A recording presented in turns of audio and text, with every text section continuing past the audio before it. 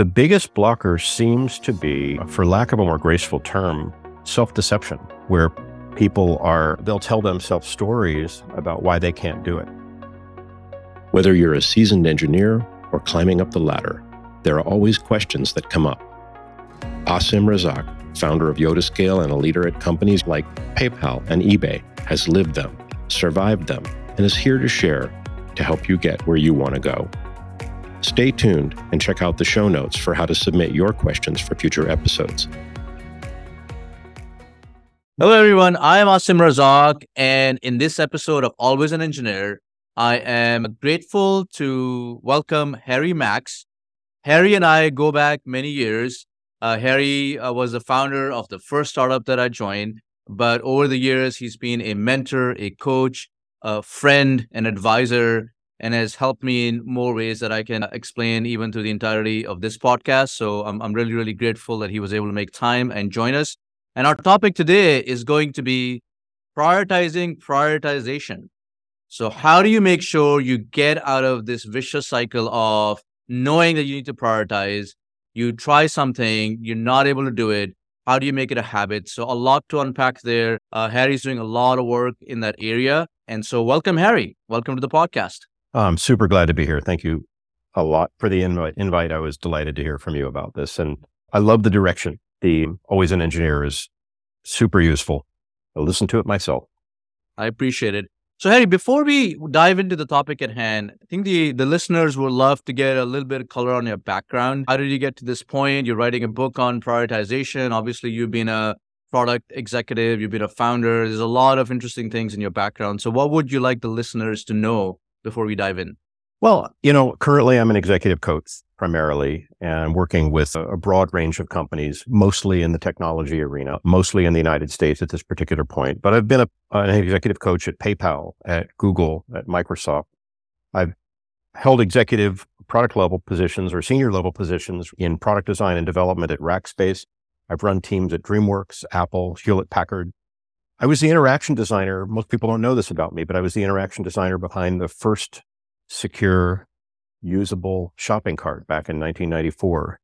It was Virtual Vineyards, became Wine.com. And it was what everybody looked at as the gold standard for simplicity of interaction design when it comes to shopping online. And I also, and where I met you, Asim, I was the founder of the first online demand aggregator, which was a precursor to User Wars and Kickstarter, where people can basically jump on top of wanting something and turning that desire into some kind of action. Absolutely. Well, that's great. And so you're writing a book on prioritization. So there's so many things you could be doing. What led you to writing the book? What is it about prioritization in your coaching, in your experience, in your background that led you to spend countless hours? As you've told me, writing a book is not easy. And of course, there's many, many, many revisions. There's a lot of work that needs to go into it. So just unpack that a little bit for us. Well, the capsule summary of it was that I was out giving talks on other topics, but in those talks, I was touching on the topic of prioritization. And that's where people were asking me questions that generally were not raising their hands and asking questions on many of the other topics, but I would touch on either the prioritization pyramid that I use, or I would touch on the prioritization methodology that I ran at Rackspace, or I would touch on the types of prioritization topics that I was having with my executive coaching client. That's where people were really curious about how I thought about it, how I was doing it. And in fact, one of my clients wrote up my method and put it online. And I was really shocked. And so I took that as a demand signal. I'm a product guy at heart, right? So I took that as a demand signal. Somebody wanted something. And I figured, how hard could it be? That was 2016. I figured I'd knock it out in a couple of years. Everything would be fine, moving on. Well, here it is, 2023, and it's just about done. Well, that's great. That's exciting. So our listeners are primarily engineers, engineering leaders, or folks who work with engineers, engineering leaders. And given that I'm a recovering engineer, I've had my share of challenges with prioritization, which is that everybody knows it needs to be done, but it's complicated in the sense that it is about human dynamics. It is about a lot of stuff that's coming towards you. It is about balancing between professional and personal lives. I've tried my share of frameworks, where I was really good at capturing the stuff, but then doing the stuff became a challenge. So there's a lot of material on this topic, right? There's a lot of frameworks, a lot of material. What is different with the approach that you are bringing to the table? Like, and we were talking about this before the recording, like, how does one make prioritization a habit? Just like brushing one's teeth or all of the other good habits that people have, that it is just second nature, and then you don't fall off the wagon wheel, if you will, easily. So I'd like to take a step back for just a second and share that, the best organizations in the world, the NASAs, the Apples, the Microsofts, they know how to prioritize. They may not do it the most efficient way possible. They may not do it the best way possible, but they know how to prioritize. And those organizations rely on teams that know how to prioritize. And those teams may be in product and design, they may be in engineering, they may be in human resources, they may be in finance, but those teams know how to prioritize. And those teams in those effective organizations are composed of individual contributors and frontline managers who have figured out how to make sure that they stay focused on what matters most. And part of the challenge is that when you talk about prioritization at the individual level, people immediately confuse it with personal productivity or time management. And when you talk about it at the level of teams, there is no holistic resource. There's no one book you can go to learn about prioritization. The topic is buried in individual disciplines like engineering or emergency response or clinical. And at the organizational level, it's often confused with annual or strategic planning. So there's really no resource to go to. If I want to learn about prioritization, what do I do? And so typically the response is people will stumble into the world of prioritization, and they'll either find the frameworks that are out there, or they'll find some of the methods or methodologies that are out there, or they'll stumble into, what it is people say about prioritization being important without giving them a recipe for how to actually do it. And it turns out there are some methods that organizations, teams, and the most effective people on the planet are actually using. And so this is really about trying to give people some access into tools and ways of thinking that aren't widely known, but they're deeply used by people who are very effective. Got it. So it's interesting you mentioned that people conflate prioritization with personal productivity, right? I think that's a pretty common way to think about it. So a lot of times people look at, or individuals look at prioritization as a means to reduce overwhelm, right? There's a lot of stuff happening, and how do I get myself out of this, right? And what do I need to do now? And what am I going to get away with not doing now? So let's kind of define it then, right? Done well, what should be the outcome, right? If the framework is a black hole, which we'll get into, prioritizing well, if it's not really just personal productivity, what is happening on the other side of it that gives me confidence that I'm doing prioritization well? That's a great question. And the way I like to think about it is you're more likely to stay in control of what I call the timeline. And the timeline is this invisible thread that connects the past with the present, with the future. And in an ideal world, it's the future that you want, or that's more likely to be the future that you want. And the present is more likely to be one where you're not harried, no pun intended, or, crazy making, having to respond to everything while it's flying at you. And the past, hopefully, is something you can look back on and reflect on how, productive and positive and, good it was.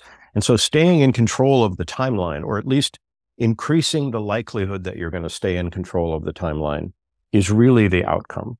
And by that, you end up trending toward better overall outcomes. Right.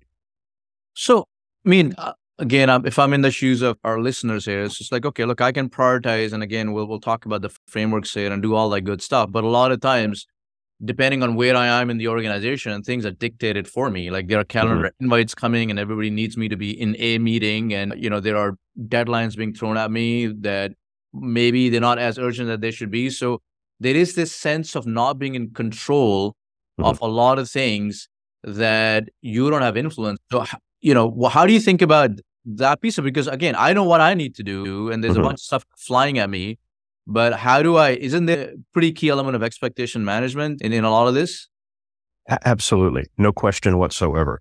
And it's part of why I wrote the book on prioritization as a holistic topic, because if your organization is out of control from prioritization point of view, it means that your teams are going to be overwhelmed. There are going to be too many priority ones. And if your teams have too many priority ones, it means that your individual contributors and frontline managers are going to be completely overwhelmed.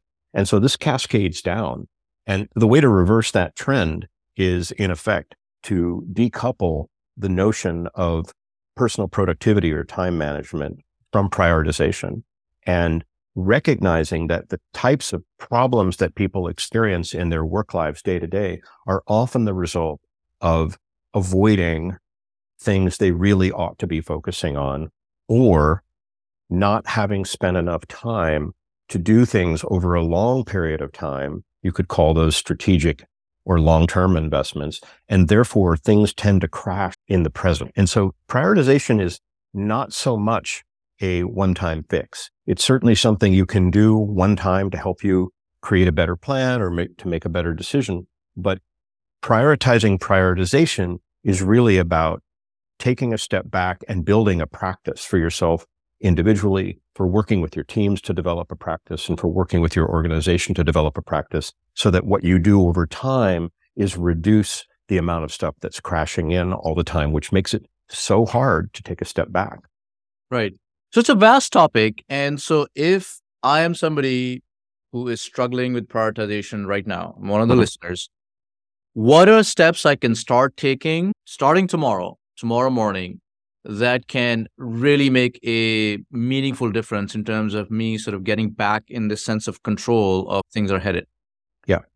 The single most important thing you could do is, when you get up in the morning, before you've looked at your phone or any of your devices or read any email or looked at any media, take a few minutes and ask yourself, what am I avoiding? What am I not telling myself?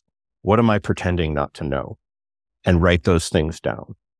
And then look at that list and adjust it so the one that really is the thing that's highest, that's on the top of the list.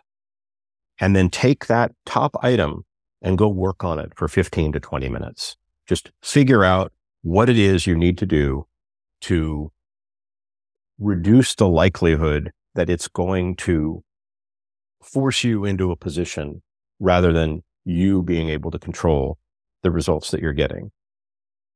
That's the single most important thing you could do. It's a lot like a chef in a restaurant. They take time to make sure their environment is clean, and they set up their instruments, and they go in and then they do their prep. And if you do that one practice of identify the thing you're avoiding, make sure it's the thing it's really consuming the energy that you've got, and that you block just enough time to figure out how you're going to make progress on that, that will begin to reverse the trend. Do you have any examples from the field? Again, you can make it anonymous for people who use it effectively. And what are the kind of things that they were running into that they were avoiding? What are some examples of that? Sure. I'm thinking of a number. It's a little embarrassing only because I'm thinking of a number of clients who have implemented this, and many of them have been successful, and some of them have not been as successful because they've had to deal with exactly the kind of overwhelm and frustration that you're talking about, things getting out of control for them and then not coming back to it. So, examples are having a hard conversation with somebody. Somebody will spend a lot of time avoiding having a hard conversation, and that will consume a lot of energy. And by figuring out that the thing that they need to do is have that difficult conversation, and then figuring out what it is they need to say, and then really getting comfortable with the fact that the conversation might go well, it might not go well, but in either case, the conversation needs to happen. They were pretending not to know. They were telling themselves a story about, how horrible this thing could be, or how wonderful it could be if it went well. But the reality of it is somewhere in between. So they went and had the conversation. It turned out to go quite well. And what they were surprised to find was that all sorts of other things that they had, all sorts of other difficult conversations that they were having, which were nowhere near as important, then became a lot easier for them to go have. And so that's one example. Another example was a client who was avoiding dealing with turned out to be a minor medical issue. They were neglecting setting up an appointment with a doctor. And this is a classic case of, well, if it's serious and if you avoid it, over time, it may turn out to be something that you can no longer avoid. And by recognizing that they were avoiding this thing and then taking steps to set up an appointment and then follow through with that appointment, they turned out that the news that they got was nowhere near as serious as they thought. And it ended up releasing a lot of energy for them to go off and do other things. So those are just two minor examples. So it seems like that ritual or that habit has a lot to do with releasing a lot of energy that you can then leverage to prioritize more effectively. I mean, is that the way to look at it, and really doing something head on in the morning that is in a way critical? And it also gives you that dopamine rush of like, okay, I got something done. I'm not saying it's like making your bed in the morning, at least is one task that's out of the way, but you're grappling with something that's not easy a lot of times, right? And your steps to, okay, let me think about it for 15 minutes. What am I going to do about it? Is it scheduling a meeting? Is it jotting down some notes? You're just moving it forward. Yeah, and it's part of a broader prioritization practice that I call a morning boot routine, like booting up a computer. And right. While some people do it in the evening and they have more energy in the evening, I personally, myself, and then recommend to other people, they do it in the morning when they're fresh, their mind is open. And, that notion of identify the thing that you're avoiding and then tackling that is really one of three things that I recommend somebody do. That's number one. Number two is, what is the thing you want to have the greatest impact in? Think of it as a strategic goal or something, some big ticket thing that you're working on or that you'd like to be working on, and then what can you do to move that forward?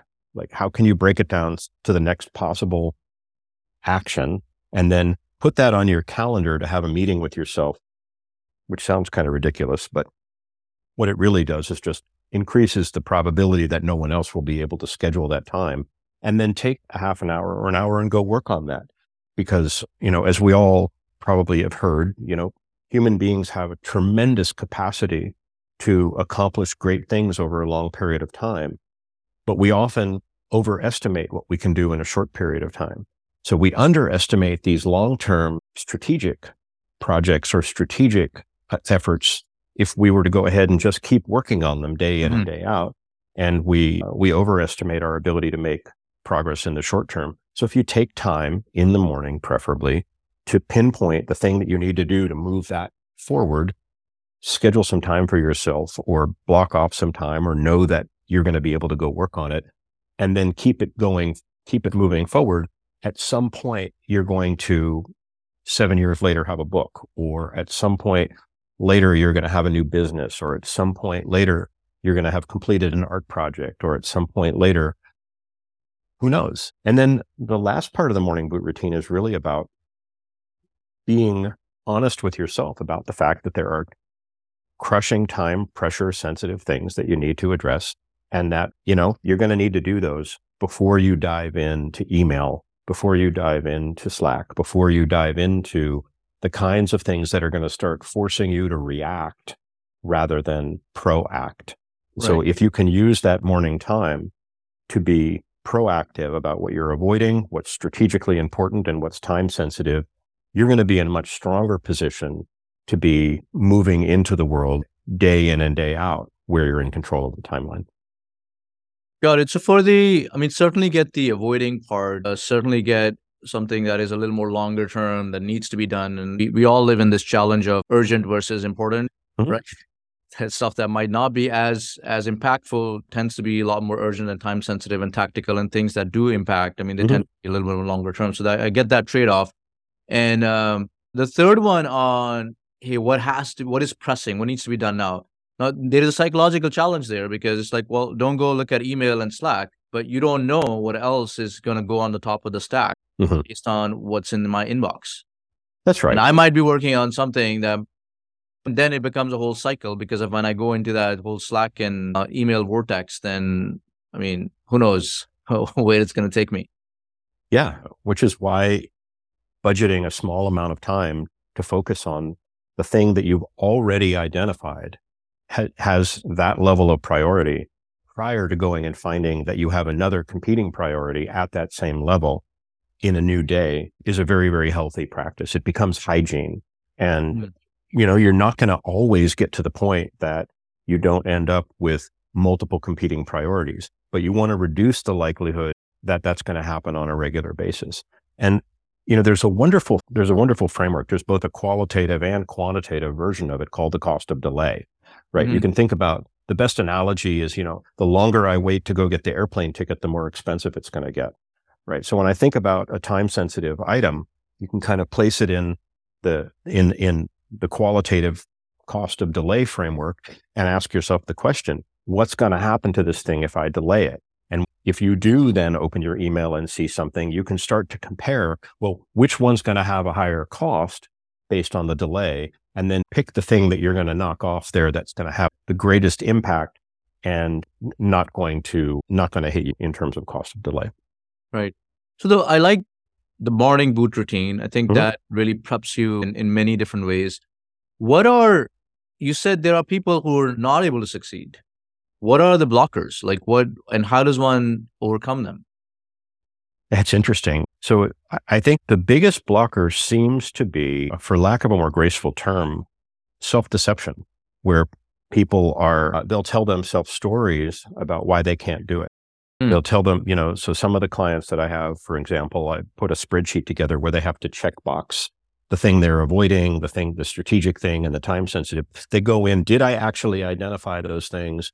Did I work on the thing that I was avoiding? Did I calendar the thing that's strategically important? And did I actually, tackle the time sensitive item before I opened up my electronic devices? And it's fascinating to talk to people who don't, the small number of clients that I've had that have wrestled with that practice have been the ones that haven't been willing to be disciplined about the practice. And by disciplined, I mean, it's one thing to actually say to yourself, I'm going to go in and do nothing more than identify the thing that I'm avoiding. I'm going to commit to that. I'm not even going to work on it. I'm just going to be clear. Right? That's success, right? Greater success is identifying all three things. Even bigger success is identifying them all and then addressing the avoidance. And then an even bigger success is setting aside time to address the strategic item. What's fascinating is I'll talk to somebody that isn't going through the process and I'll say, so, what's stopped you from sitting down and taking 5 minutes to identify what you're avoiding? And I'll get a story back. I won't get anything that makes a lot of sense back. I'll get this happened and that happened. And yeah, I thought I was going to do it, but I just didn't get to it. It's a whole lot like exercise. It's a whole lot like eating well. There are things that if you make them a priority themselves, then they themselves can start to become part of a virtuous cycle that then feeds on itself. But if you're unwilling to do those things, it's self-reinforcing that they don't get better. Is there any help in terms of an accountability partner? So if somebody's going down this path, maybe they tap on the shoulder of a coworker who's maybe similarly struggling or what have you, or their spouse or a friend, so that they do this together and keep each other. I mean, if they can't afford like a coach and stuff, right? So that they keep each other accountable and honest about the practice. I think in the capacity of an executive coach, I am an accountability partner. Right. And I think that's the natural direction this will go. I think the more people that are doing things like this, the more people will start developing communities, just like the Tiny Habits community or the Atomic Habits community. The Habits community has grown quite big. And I think that's to a large extent through accountability partnerships of people that are just supporting each other in, spending the time to do the right thing to get to a better place. Great. So, Harry, there's a ton obviously in your book. Again, just to summarize for our listeners, it looks like one of the most critical things is the morning boot routine. It's the start of the day. you want to be true to yourself and really jot down something that you're avoiding. It could be a tough conversation. It could be, tasks that you've been avoiding. You spoke about some personal stuff like perhaps a medical issue or a challenge. Maybe it's a personal issue. Second, you mentioned was jot down something strategic and make sure there is time allocated, perhaps that day or during the week on that. And the third one is address the most pressing issue or issues, right? Which will again release your energy. So I appreciate the time. We're getting close to the end of the time here. I think there's a lot to unpack in your book. So tell our listeners when the book is coming out and what they can expect out of it. Sure. It's currently targeted to be out at the end of the summer this year, 2023. And what you can expect to get out of the book is that the first half of the book is dedicated to the DGAP process. That's decide, engage, gather, arrange, and prioritize.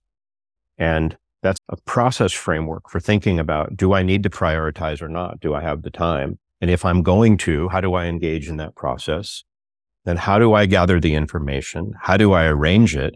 And then the second half of the book is really about prioritizing for myself, by myself, or prioritizing with my teammates, prioritizing in the context of a company.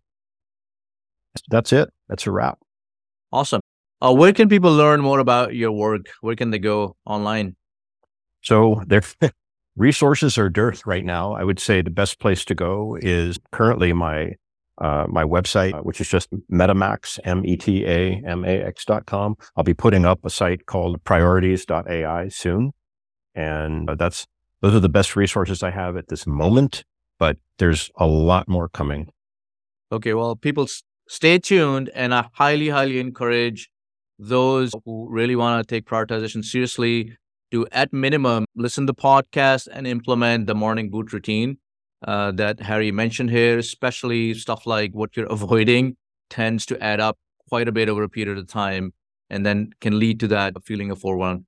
Harry, always a pleasure. Thanks for taking the time, and we hope to have you on the podcast at a later time as well. Perhaps by that time the book would be out and we can have you as a guest again. Well, I appreciate being here. Thank you very much. Awesome. All right. Thank you. Thank you for listening. And if you have any feedback or suggestions for future episodes, just visit alwaysanengineer.org.